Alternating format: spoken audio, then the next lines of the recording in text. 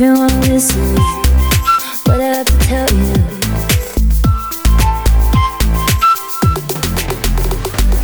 If you wanna listen, what I have to tell you.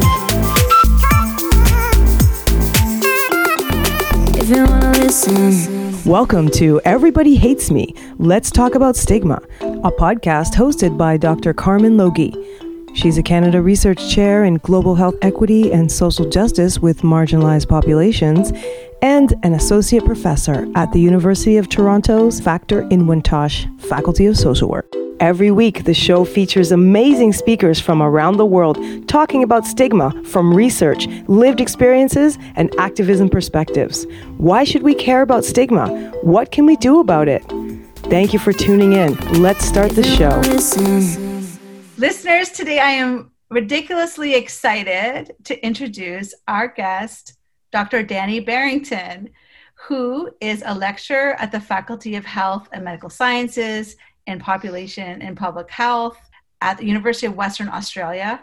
And she's also a visiting lecturer in water, sanitation, and health within the School of Civil Engineering at the University of Leeds. Dani's research is so fascinating. She uses interactive methods to understand people's experiences with toilets, menstrual health and hygiene, water and rubber management. And something that I want to ask her more about, in her undergraduate days, she was a founding member of the University of Western Australia Pantomime Society, where she honed her skills of engaging with audiences on taboo matters, particularly through making a fool of herself. So I am expecting a fun conversation. Thank you so much, Dani, for coming on this podcast. Oh, you're welcome. Nice to be here. And usually I say, how I know somebody, and I just met you through Twitter, and that's so cool. You said you need to do something on menstruation stigma, and I was like, oh my goodness, I actually do. So thank you. I want to know what your elevator pitch is. If you're in an elevator, physically distancing, and somebody says, because I kind of gave this really big introduction to you, how do you describe in like one or two floors, what is it that you're all about? So I'm a public health engineer by training, but I kind of moved away from the technical and more to the people side of things and started doing a lot of research that's around talking to people about their wants and needs around toileting and menstrual health and also incontinence and things. So really my goal is to try and understand more about what it is that people want rather than what other people are saying that they should have, and then trying to work with people in our sector to kind of integrate that into programs. So not just going, well, we're experts and we think that all the girls need pads so that they go to school more, actually thinking about, well, let's talk to the girls and understand what it is that they want and need so that we can then link that into the programs and give that more weight, amplify their voices rather than the experts.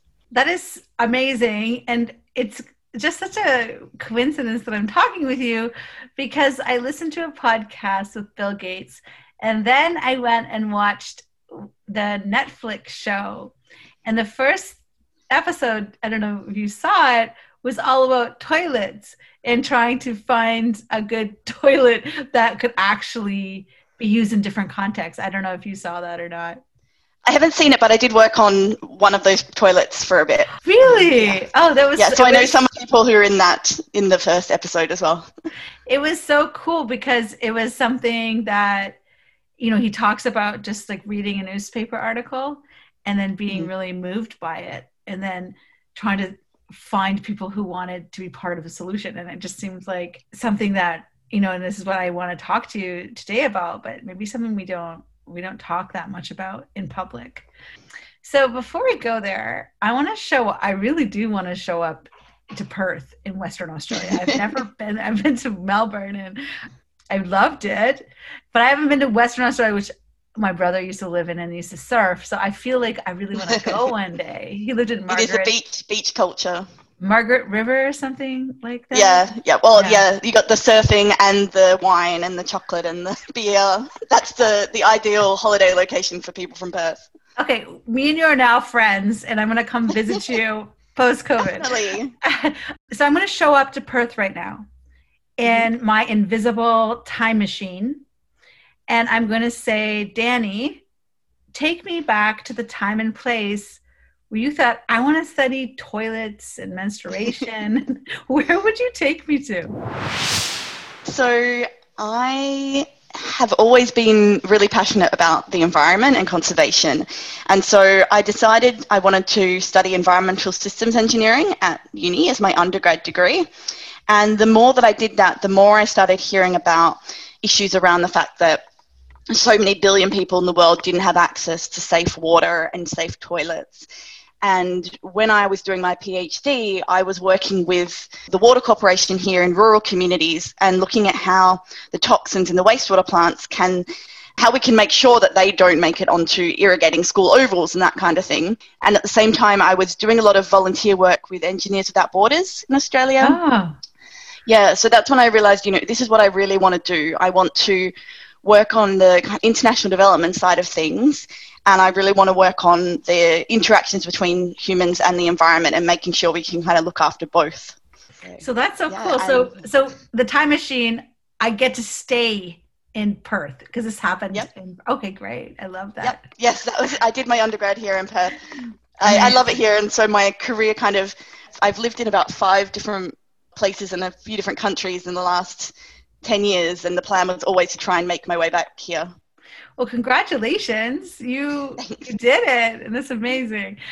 So I want to know what your thoughts are about stigma. And I don't know if you want to, talk about if there's differences or that you think about when I would say, why should we care about stigma around toilets or stigma around menstruation? And there are probably different answers. Maybe they're the same answer.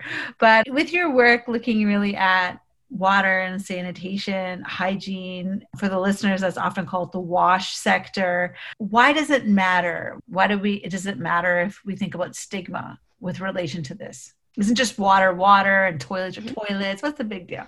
On a high level, in terms of the fact that there is a huge amount of the population around the world who don't have access to decent water and decent toilets. The fact that it's so stigmatized to talk about the toilet side of things has really meant it hasn't got the same amount of attention as water has. So it's always been very sexy to talk about water and getting kids clean drinking water around the world. And you'll see a huge amount of celebrities who'll put their hand up to be named as doing something on that.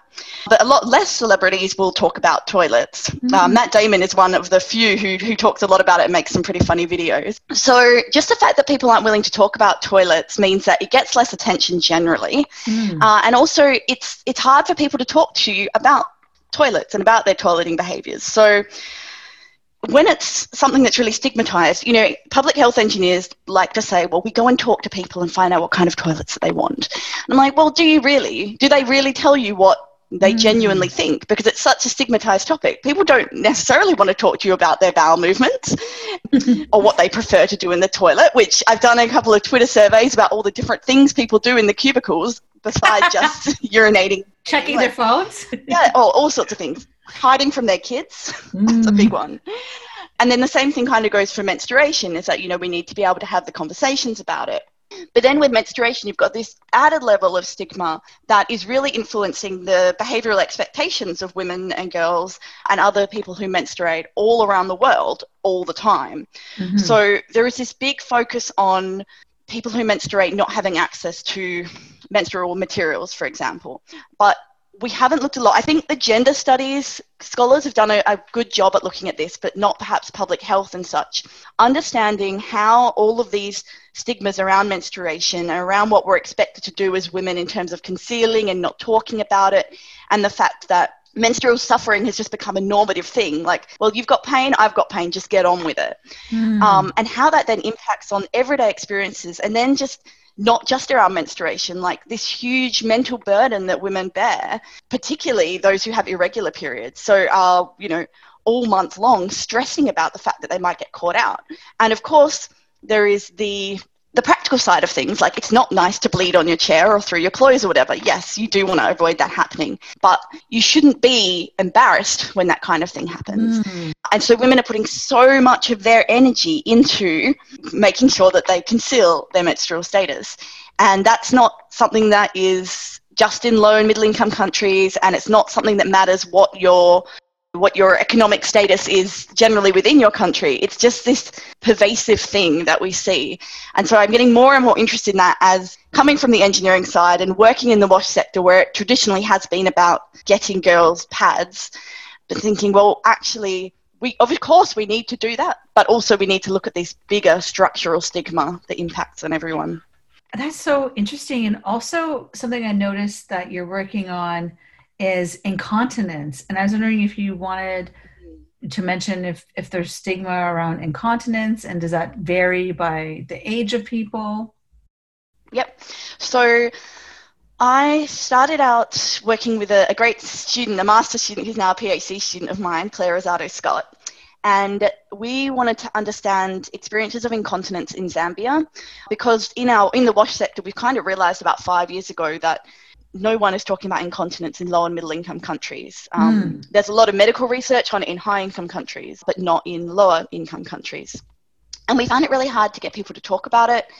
Partly there's the stigma, and that's also culturally different in different places, but also not necessarily knowing that incontinence it's a symptom of many different illnesses or other ailments, but also in a lot of ways in a lot of cases it can actually be improved, if not completely fixed. There are definitely things you can do to improve it, but because people don't want to talk about it, people don't know that, and so often they won't talk to the medical professionals about it either, or medical professionals don't want to ask about it. So people aren't getting the help that they could actually have to improve their lives around incontinence. So, for example, there's a few of us, we have an informal incontinence email group, which is a group of us around the world. I think there's about 30 of us now, trying to push the agenda to look more at this kind of the actual experiences of incontinence in low-income countries. And we've seen some people, for example, in Pakistan, I think Zara's work was, and this idea that, she did a photo voice research project. So she got people with disabilities who also had incontinence, I think that was the group, to take photos of things that related to their experiences of incontinence. And then in this method, you then interview people, why did you take that photo and that kind of thing. And one that really stood out with me is this man who said, I'm really lonely, and the thing for me is that I don't have enough soap and water to wash, and I really don't have any incontinence products like you'd have in a high-income country. So I smell all the time, and that means that people in the community don't want to be near me. Oh, that's so sad. We're stigmatized in that way. Yeah. And I think a big thing that came out of that work of Zara's as well, she's at London School of Hygiene and Tropical Medicine, is that soap, being able to have soap and water was such a barrier for people experiencing incontinence in that setting. Whereas, kind of practical people often will jump to, well, we need to get people incontinence pads. And obviously we need to work on the health side of things, of looking at whether there's a way that we can prevent this happening more or rehabilitate people with the condition. But even just some of those simple things having such a profound impact on their lives.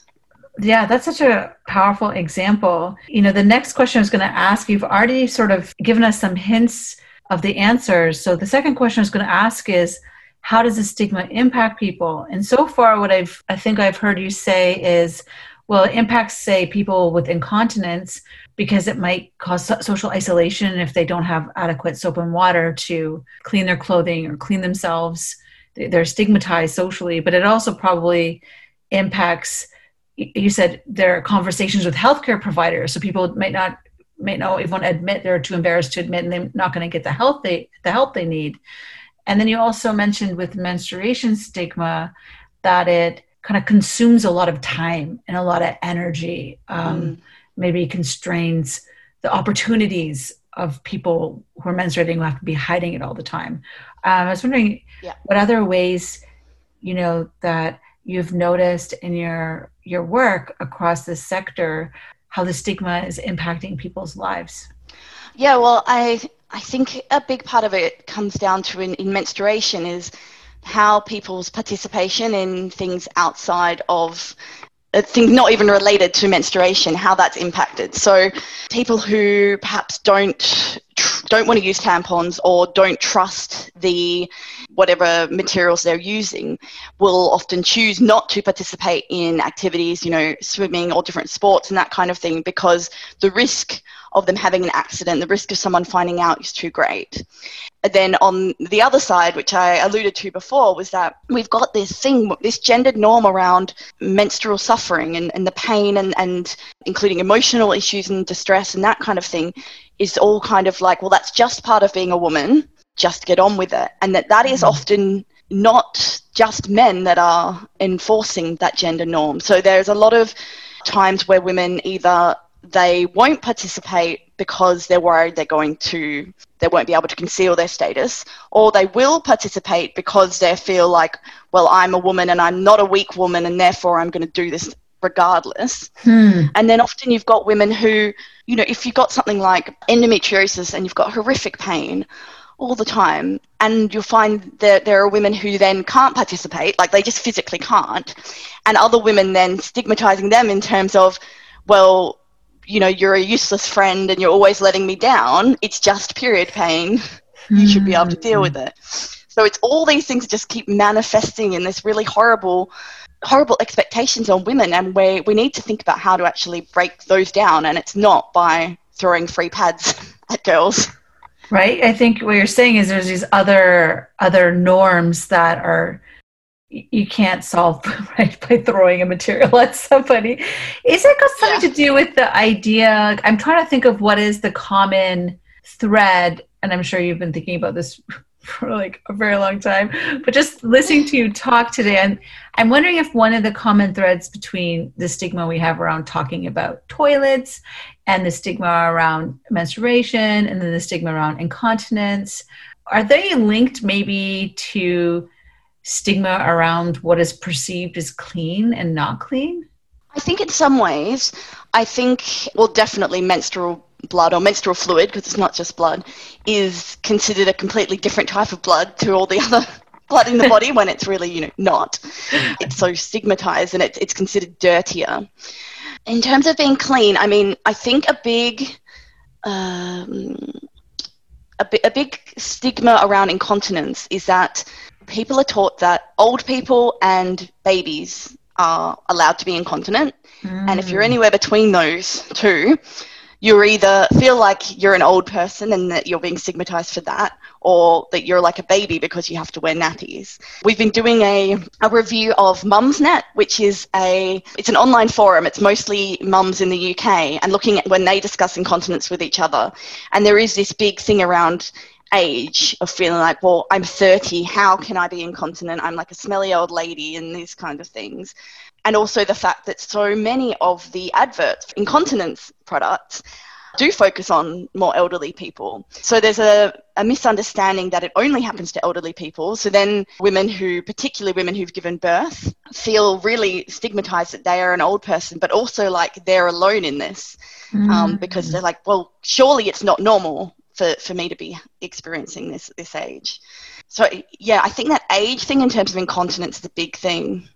And it kind of links in, it sounds like when you're talking about the stigma that people are getting for feeling pain around menstrual cramps, or the stigma around not being of the right age to be experiencing, what's being perceived, the quote, right age to be experiencing incontinence. It's almost like there's some ableism, some sort of disability stigma in there too, around the way that bodies are supposed to be working or something. Yeah, and it's quite interesting, and I think people like Professor Chris Boble and a few others have been writing about this for a long time, in terms of like second wave feminism gave women the opportunity that when they have their periods, they can do everything that men can do, and you have the opportunity to do that.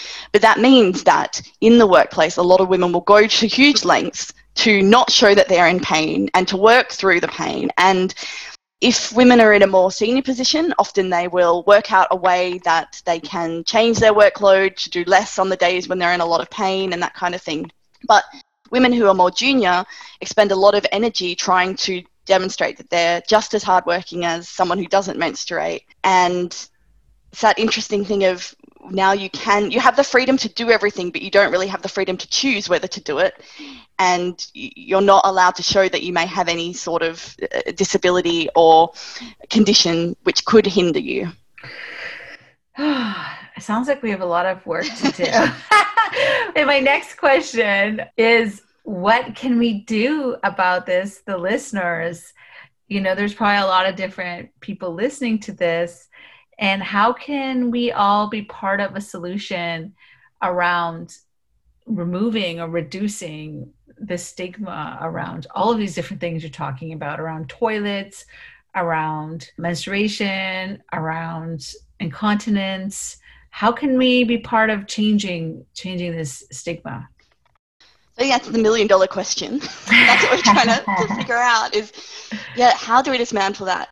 The big thing that people are trying at the moment, and I think is a way that can really, I would like to think it can't really do any harm at least, is just talking about it more. There's this great bracelets that we wear in menstrual health circles. They've got 28 beads on them, and 7 of them, I think, or 5 of them are red and the others are a different color.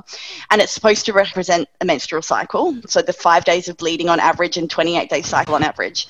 And it's kind of it's meant to be a conversation starter and things. And a few years ago, I was wearing mine at Christmas breakfast, and my granddad, he was in his 80s, was like, "Danny, what's that bracelet about?" And I was like, "Oh, well." And so he was beside himself. I think he knew that I worked on menstrual health stuff. He just didn't expect it to come up over breakfast on Christmas Day.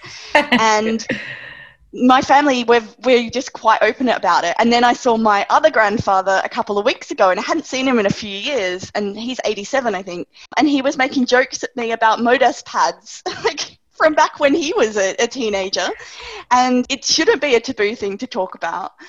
And the more that we talk about it, and also the more that we get men talking about it, because like every session you go to on menstrual health and hygiene in conferences, it's always full of women. And I know that a lot of men are reluctant to speak up because they're like, well, I don't want to get in trouble. It's not my place. And that's totally legitimate to feel like that, but that doesn't mean you can't listen. So more men taking an interest in this and actually really trying to understand how crap this stigma is that we put up with, and all these things that happen in our lives. Like on a practical level, it does suck a bit to have a period. You do have to manage in some way, but we shouldn't have to manage, so it shouldn't be such a mental burden to have to manage our menstrual health. Yeah, exactly. So you're recommending that as listeners, we start talking more about toilets, incontinence, menstruation, so that we can feel confident in having those conversations. And then maybe if someone brings it up or, talks about it in a negative way, then we feel like, well, at least we've thought about it and we know that there's another way to perceive the importance of language, I think, is really important. Yeah, and I think there's been a lot probably in the last 10 years, the media has finally started writing stories about menstrual health. In 2013 or 2014, I tried to get something in Women's Health or one of those big magazines, and they were like, no, this is not an important issue. And I'm like, to none of your readers, right? But there definitely is heaps more now. Like the media is full of stories about, inverted commas, period poverty. There's been a lot in the last decade about menstrual huts in Nepal, and I think it started out with a lot of stories around girls in low and middle income countries, and now they're seeing more of, actually this is an issue in high income countries as well. But it is mostly women who are engaging with those stories and reading them and talking about them. So I think a big thing is really getting men and boys on board to understand and that it is something that impacts on their life. If you have I think I got my husband, we had to, one year for Menstrual Hygiene Day, we were getting people to write menstruation matters to me and my husband wrote on his, because we all have women we care about in our lives. And I think that's the point. Like everyone has people they care about in their lives who menstruate or will menstruate or have menstruated in the past. So it actually is a global thing to be thinking about, and it's not actually just relevant to one gender. That's amazing. And I also, I'm thinking about what you said earlier, which is just maybe people aren't aware of the huge number of people.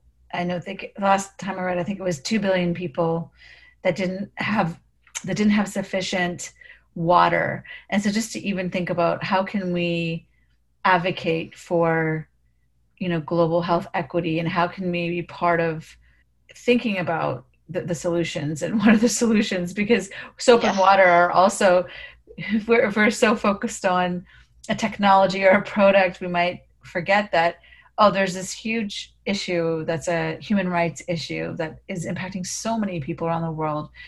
Who's working on that in different places, or in our own countries, who's sort of looking at this kind of the sustainable development goals or something like that. I know, and even with COVID, straight away it was like you have to be washing your hands for, a round of happy birthday, 20 seconds, whatever. What if you don't have the water or the soap to do that, or to be able to do it for that long? Yeah, exactly. Suddenly hand washing in our sector has gotten very sexy. Yeah, it's true. I was lucky enough to get a Canadian Institute of Health Research grant, because I've been working with urban refugee adolescents in Kampala, in Uganda. And so we did get a COVID-focused grant, but a lot of it's going to be around what is realistic to expect if people don't have access to soap and water. What does COVID prevention look like? So it's actually really timely as well to think about water and sanitation right now.